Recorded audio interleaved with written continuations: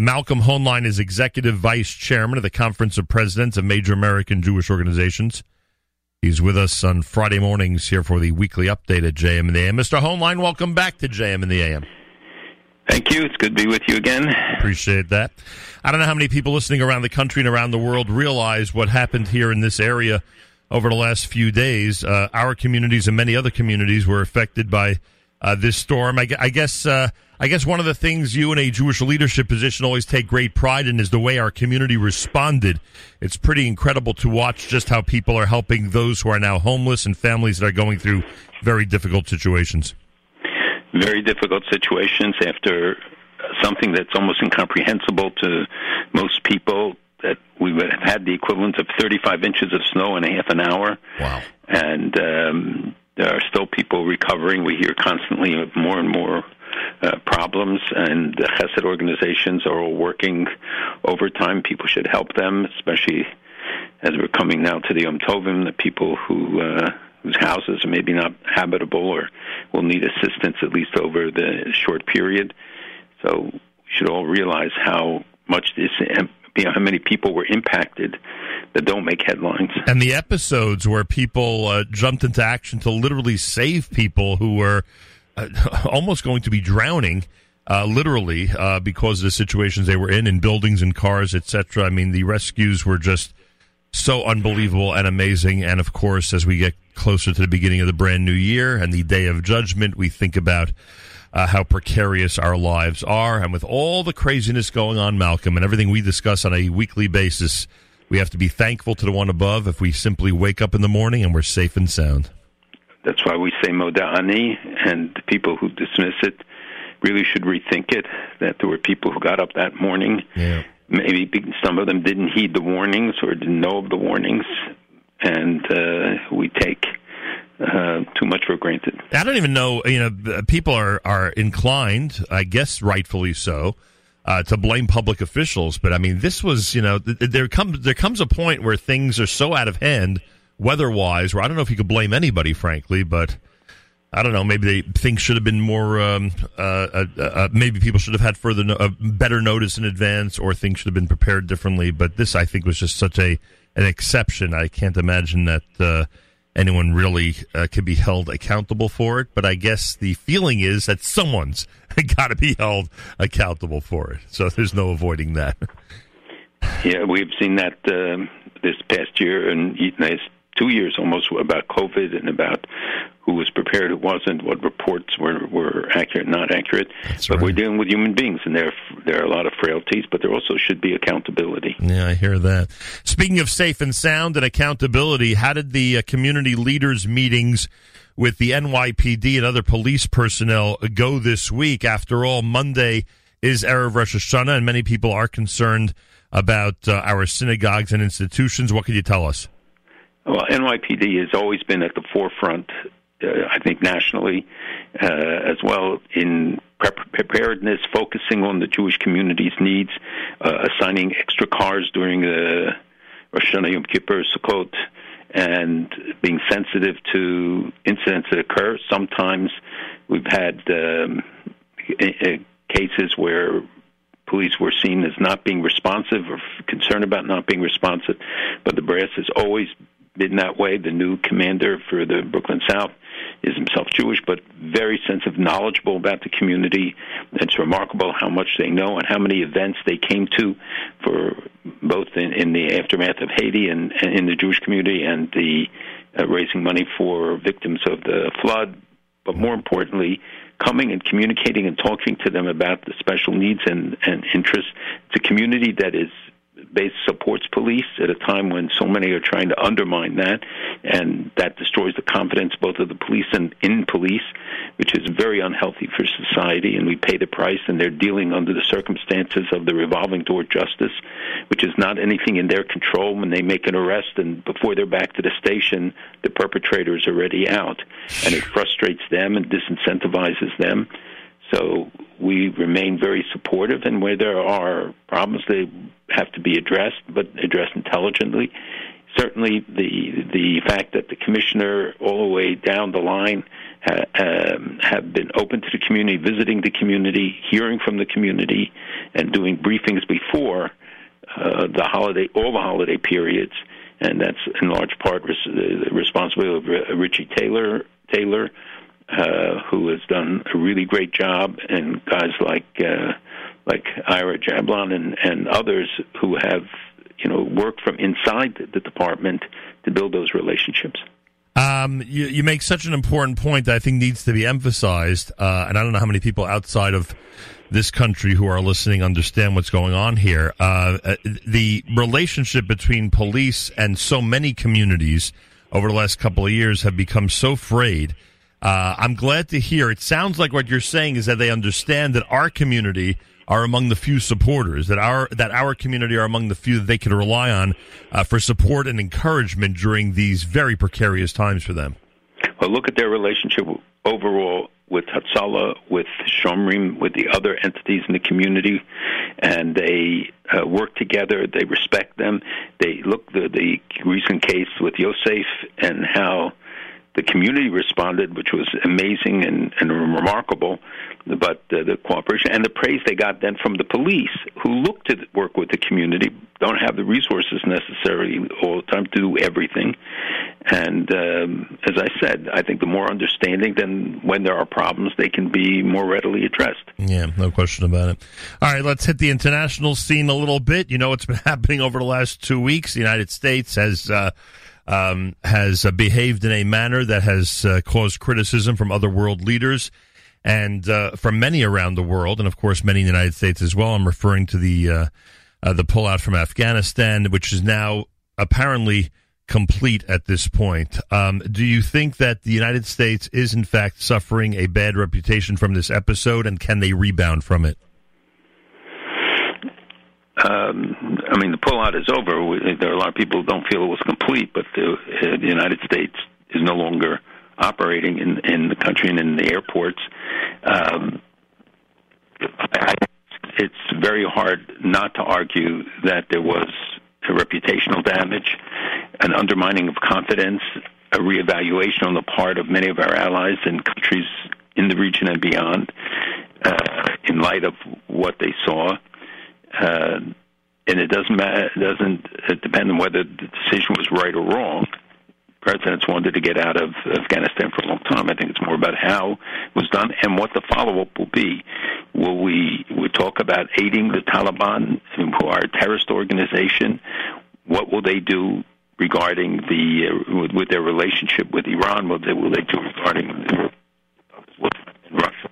Malcolm, I got to ask you to, I don't know, maybe switch where you're standing with your phone because we're just breaking up every second. Go ahead. I'm sorry. Is this better? Much better. All I did was turn. There you go. I think I've become an antenna that there are broad ramifications, both geopolitically. Afghanistan is strategically an important country, even if it itself is not a vital state in most people's estimations.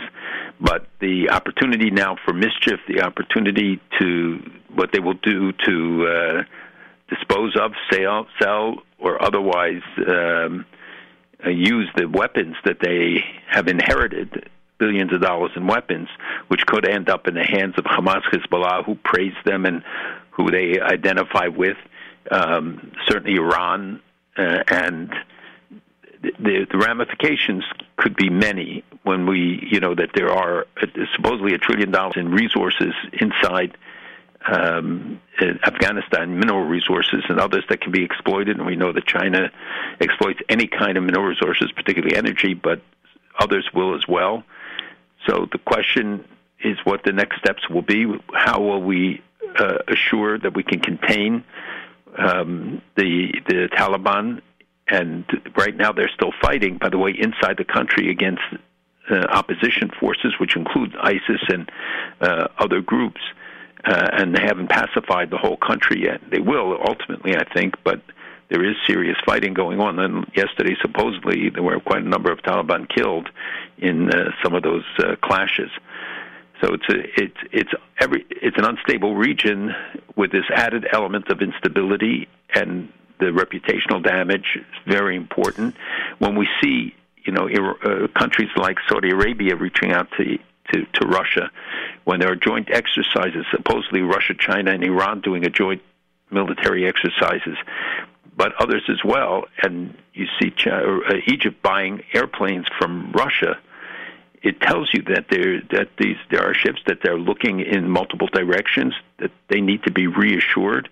And there's always levels of uncertainty because we can't meet everybody's requests and everybody's needs. But the United States and Israel had joint exercises this week, naval exercises. There is still strong commitment. We still have a presence. And we have to now show that we will stand by our friends and sometimes maybe look aside from some of the difficulties we have in our relationships and act to reaffirm them now. Just back to the pullout for a second. It was just so haphazard. It looked like there was no plan. It looked like nobody had prepared properly to actually leave in an organized fashion. Just the way that the equipment was left there, the way that the dogs were left there, the way that it just seemed like they literally decided one morning to get out, and they were told to get out as soon as possible. Why, after all these months, couldn't there have been a more organized effort, a real strategic plan to at least conduct this the right way? I don't know if it would have changed the possibility of the Taliban taking over the entire country, but at least the U.S. would have left with with their own allies and citizens who deserve to leave. All valid questions. I don't know. I'm inside the planning process, and this is a process that Trump initiated as well, and others had talked about wanting to get out. How we could have left behind some of the equipment that we did, these light attack aircraft and things, are all questions I'm sure that will be subjects of congressional hearings in the coming future, and certainly of public criticism because it'll be very visible. There were parades in Kandahar and other places of the military equipment, which is sort of rubbing it in America's face and of concern to those in the region. Iran, of course, applauds it, but they have to be concerned also. This is across their border. These are Sunni radicals. They're Shiites. And they were employing these people from Afghanistan in Syria. They were the people fighting. It's Pakistanis, Afghanis, others. They don't send Iranian soldiers to fight. So now the question is how that all will continue. Iran has reached out to them, and Iran is pledging support to them and to help. But I have to think that there is another side that is looking at this askance. Well, I wonder, Iran is a neighbor of Afghanistan. I wonder if they'd rather have the Taliban in charge there or would rather have U.S. armed forces in charge. Because I always looked at Afghanistan as a natural place for the U.S. to launch attacks against Iran if necessary. And I'm sure that the U.S. foreign policy experts, felt the same way. This was the real only presence that the U.S. has in the entire region, right? Well, we do have presence in the Gulf. We have presence in other areas, but we had a military presence, right? And it wasn't that big most of the time. And it's like the military presence in Iraq or Syria, where you have 1,000, 2,000 soldiers, but that small amount. We only had a couple thousand there now. But that was the balance in terms of the situation. People don't want to take on the U.S., and as long as we had that presence there, we could at least monitor the situation. And also, it has to be an opportunity for collecting intelligence on Iran. Now, of course, we have satellites. We have many other ways to do it and collect information. But certainly, being on the border and having people who cross back and forth was very important. So Iran would rather have it this way or the old way? They'd rather have the U.S. there, or they'd rather have the Taliban take over? One of the things Iran wants is stability on its borders because it invites instability in its borders.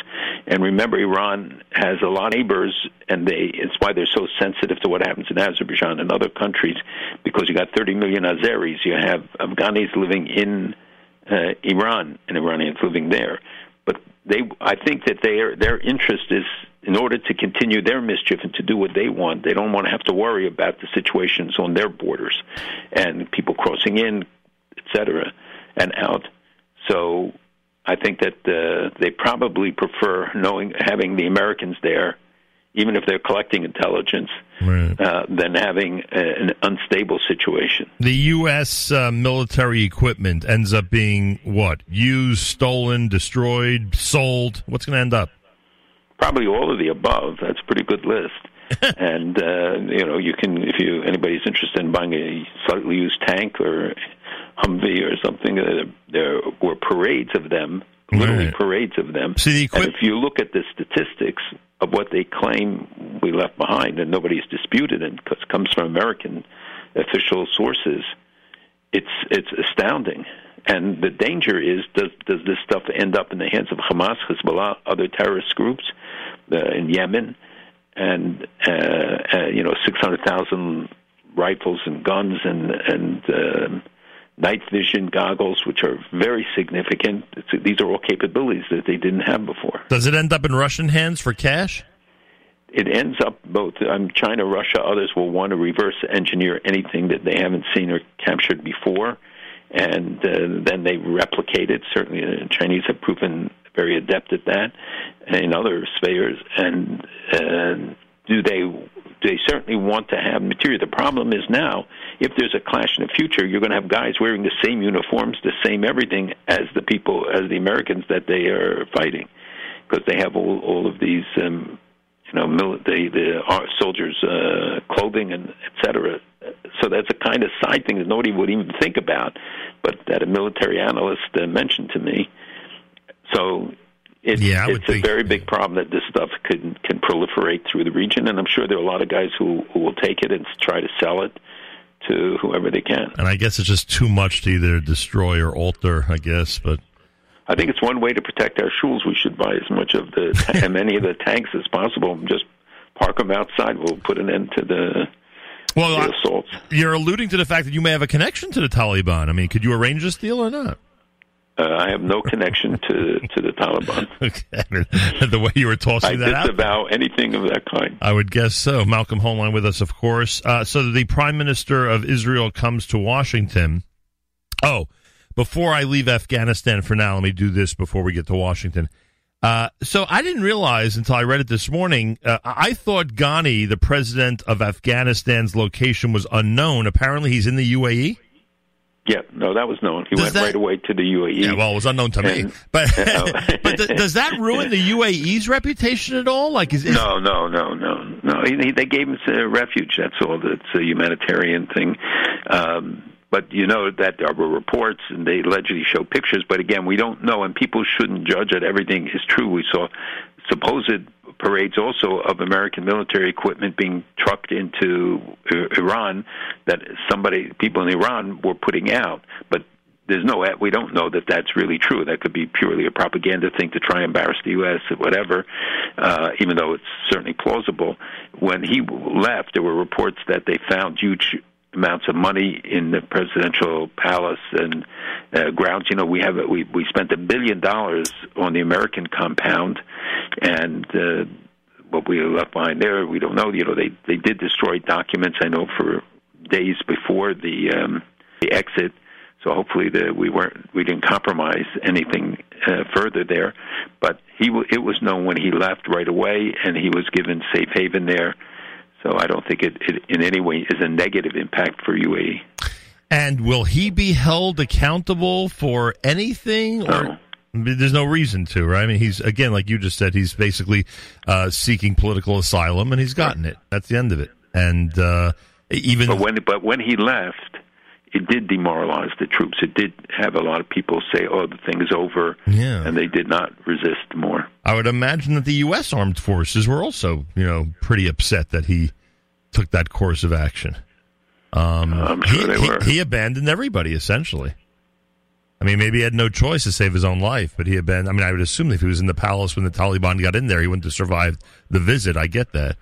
But, you always wonder, captain goes down with the ship. There's a certain code of ethics among heroes. This was not a heroic act. This was a pretty cowardice act.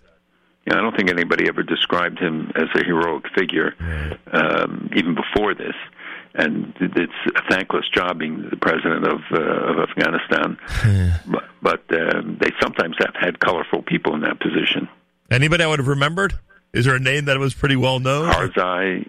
Yeah, I think I remember that one, yeah. Remember he came in the nice robes and everything. Yeah, I remember that. It's America's one and only Jewish Moments in the Morning radio program, heard on listeners-sponsored digital radio.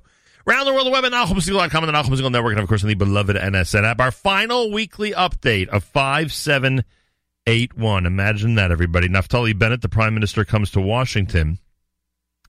There were those in Israel who would have preferred if he wouldn't have visited Washington now. Then this whole thing happened with Afghanistan, and some seem to indicate that this episode might give him a little leverage because now he can, show the president. I don't know what happened in these private meetings. Maybe you've heard something about those meetings. But now he could show the president, what happens when U.S. forces or his forces or any responsible forces leave an area or let go of power in a certain area. In the end, was it beneficial that Naftali Bennett came to meet Joe Biden? I think we have to say yes, that he handled it well. There were no gaps, there were no clashes and whatever, and the agreement that they would deal with things quietly is something that I think is important. And when there are disagreements, they'll deal with it. But I think the Prime Minister of Israel and the President of the United States need to have a personal relationship in at least the sense that they can talk to one another, because there are things that come up all the time, and it's really critical. You saw with Netanyahu's relationship with Trump how important that was in previous cases as well over the years of Israel's existence, which 2 years will be 75 years in Haram, and the visit enabled them to show the world that Israel is in a special place, being amongst the first, if not the first, foreign leader to be received. The president of Ukraine also came this week and met with him. So it was a message from both sides, and both sides wanted to send this message of the U.S.-Israel relationship is alive and well. I think both wanted to show that they're not Bibi, that this is a new era. They both recognize the frailties that each of them has. I mean, in terms of the public standing, and Bennett has 6 seats in the Knesset, and although they passed the budget this week, which was a huge achievement, not fully, it's the first of 3 votes, but it passed by a big margin, has to be recognized as an achievement. Most people didn't think the government would last until the next morning, the next month. We still don't know how long it will, but this is very reinforcing, and the public image is very important in the region, that the Jerusalem-Washington corridor is still open and still significant, and that those who want good ties should have good ties with Israel, and Israel can facilitate a lot of stuff. This is not a knock on Bibi, because generally he represented us, and because, of course, when you're Prime Minister of Israel, you're the number one representative of the Jewish people as well, we always think, and I think that's true. But to his credit, Naftali Bennett, I mean, sitting there with a yarmulke, which, of course, he wears all the time, and the fact that he was quoting that week's Haftorah, and the way he presented himself, I thought it gave Jewish people around the world great pride, and he represented us really well. It was heartwarming to see pictures of Friday night service that were taken, that he was involved with. All these things, I think, are small Menachem Begin type steps that are very important to Jews around the world. Well, to show pride as a Jew, but Netanyahu certainly represented that as well 100%. In his way, and times put on a yarmulke to say things. We saw at the Abraham Accord signings the fact that prime ministers periodically, demonstrate and see themselves, as Bennett does and as Netanyahu did, as the prime minister, not just of the state of Israel, but its responsibility to world Jewry. Isaac Herzog said it about his presidency in Israel. It's also for dealing and representing world Jewry, and that is true. 100%. But I think that that it was carried off with dignity. People were looking for gaffes. People were looking for all sorts of stories that somebody slept, that somebody not sleep, whatever. The fact is that during a week when they would have had many excuses not to have the meeting took place. It came off well. It exposed differences between them, but also common positions. They did not press the consulate issue right now. They raised it.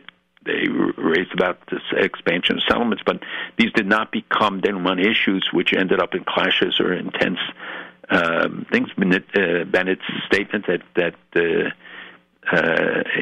against the Palestinian state, the fact that Lapid changed his position about the consulate in Jerusalem and came out against it, reflect the fact that they are trying to make it work, the government work, and to make the U.S.-Israel relationship work. Yeah. I read somewhere, maybe in a New York Times article, that there's a friction now between Israel and the United States, and therefore Bennett and Biden, about the covert operations that Israel has conducted against Iran. Now, I don't ever remember any public condemnation of Israel when it was suspected that they carried out one of these missions. Are there problems behind closed doors?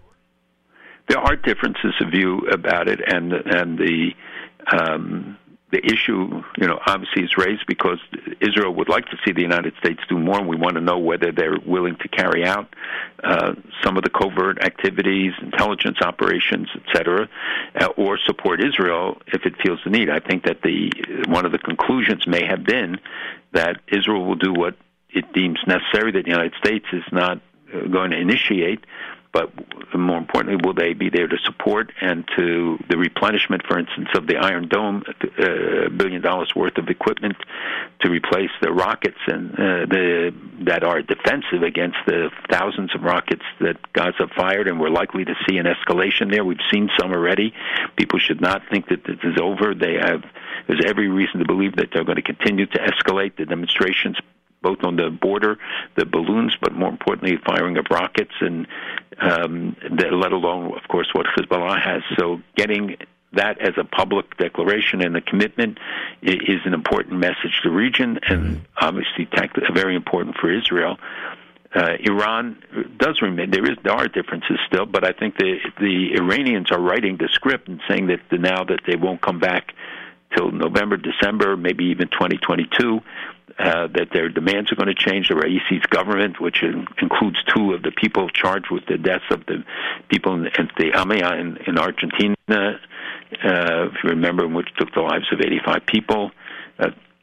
Two of them are now cabinet members of the government. This is a very radical regime. Not that there isn't much of a difference from the previous regimes, but it's more open. It's more like Ahmadinejad than Rouhani.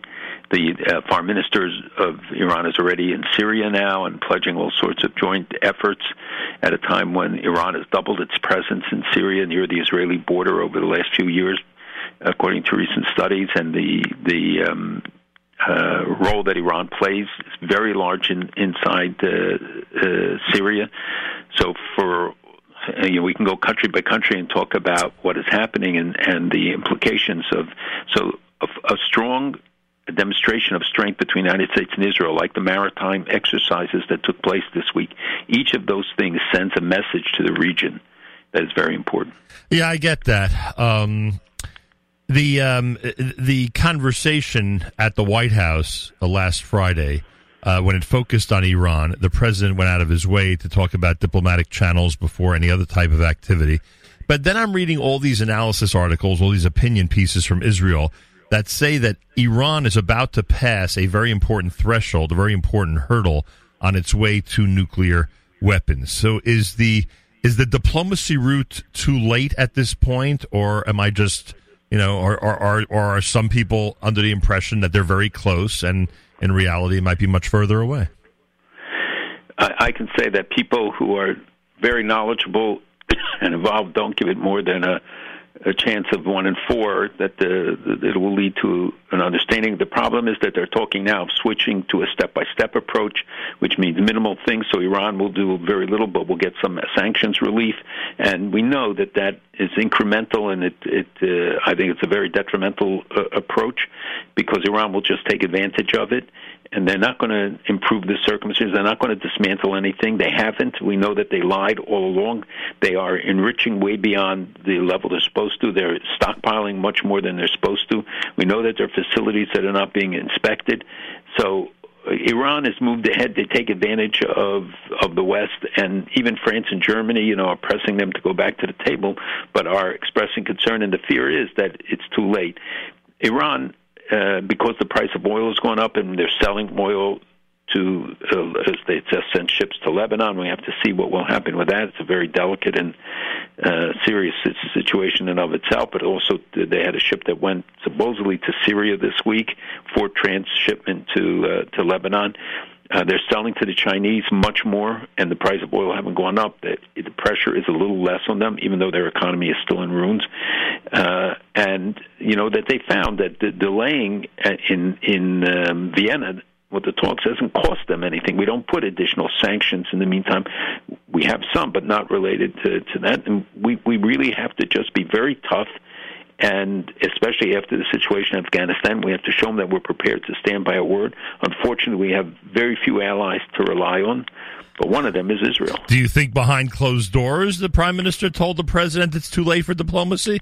Of course, Israel long has had no faith in it. Bibi came to Congress because of it. And I know, but when you hear publicly that this is the route he wants to take, he could have avoided it completely instead of saying that publicly. I mean, he says it publicly. Yeah. It's not just us who are hearing it. The Iranians are hearing it also.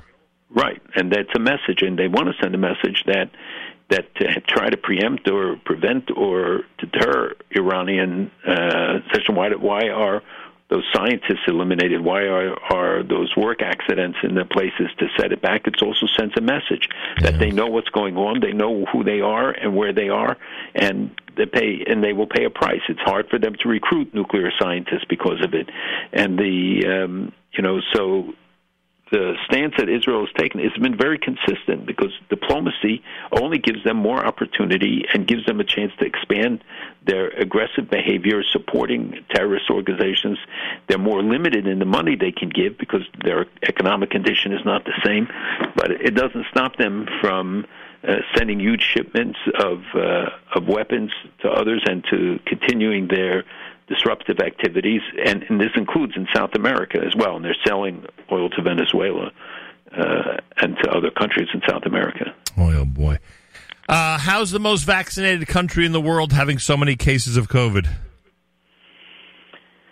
Well, they have a very good reporting system, and, with the children going back to school, it was inevitable that the caseload would rise. And there are a significant number of serious cases, but nothing like before. Right. And the death toll has not increased like we saw it 6 months ago, a year ago. So they thank God are handling it, but they're being very restrictive. And unfortunately, we all pay a price that we can't go to Israel. But I think nobody wants to see the illness spread or continue to spread, and there talks of more variants of it. Israel, as a small country, has to take whatever preemptive steps, and Netanyahu certainly did it by getting the vaccinations. Bennett and the government are continuing that practice. A lot of people with their third vaccine already. A lot of people with third vaccine, and we'll have to find out exactly how those statistics are impacted. But with Israel, you have such good record keeping because of the insurance associations and stuff where almost everybody belongs, like Klal, et cetera. So they have very good statistics, and that's why the drug companies like to deal with Israel, because they can get feedback immediately about the effectiveness of the drugs. Malcolm, what if this thing doesn't go away for years? Chas v'shalom, we got to pray that it will at least become like the flu, and that they will get controlled. But when enough people are inoculated, the problem is around the world, people are not. It's only a very small percentage that have actually been inoculated so far. Yeah, but it seems most people are vaccinated months later. They have no antibodies anyway. Right, but I'm saying that for the virus to spread, according to scientists, you got to try and limit the hosts where they can, and eventually it diminishes itself. Yeah. But the fact is, we have more question marks than we have answers, and every day you get a new estimation by scientists about what is going on. It's very troubling for people. I understand it, but people shouldn't be skeptical. They see the new study that masks do make a difference. And so what is it such an imposition that when we're in closed situations for people to wear a mask? We have to do something to prevent this. We paid a heavy price already. Yeah, that's for sure. It's going to be a nostalgic weekend for me. This coming Monday is the completion of my 38th year behind this microphone. And Malcolm, as I turn to you for our message for 5782, I'm saying to myself, in all these decades, I think 40 years ago we were wondering if the world's going to survive everything it's going through. And I think today we're wondering if the world is still going to be around as we get into the year 5782. What are your feelings as we embark on the brand new year?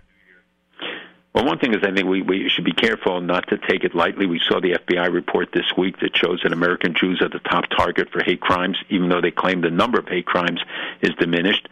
But it's also because hundreds and hundreds of police departments didn't report the statistics, and you have, I think, 60 places with over 100,000 people that reported zero hate crimes, which is not possible and not realistic. So the situation did not get better during Corona. We know that, in fact, inspired more anti-Semitic stuff.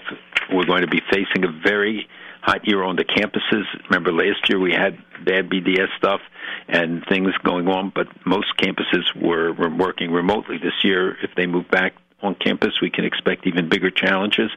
So I don't make light of the more alert we are to things, the more we take them seriously, the better we will be in responding. I see many more serious efforts now to address anti-Semitism online in communities, to improve security. There are wealthy people standing up to the plate for the first time in the way that in significant numbers to underwrite these efforts. So it's very important. But we read this week that Moshe Rabbeinu teaches us in the coming weeks, especially as we finish Torah, all these parshas are really guides for life. But the bottom line is uvacharta v'chaim, to choose life.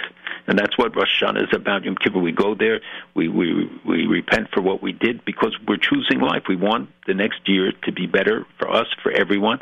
We pray in the plural because it's not just about us. We know that even if we can survive, if we don't survive with others, with the ones we love, with our communities, if they're in danger, then our lives are not secure.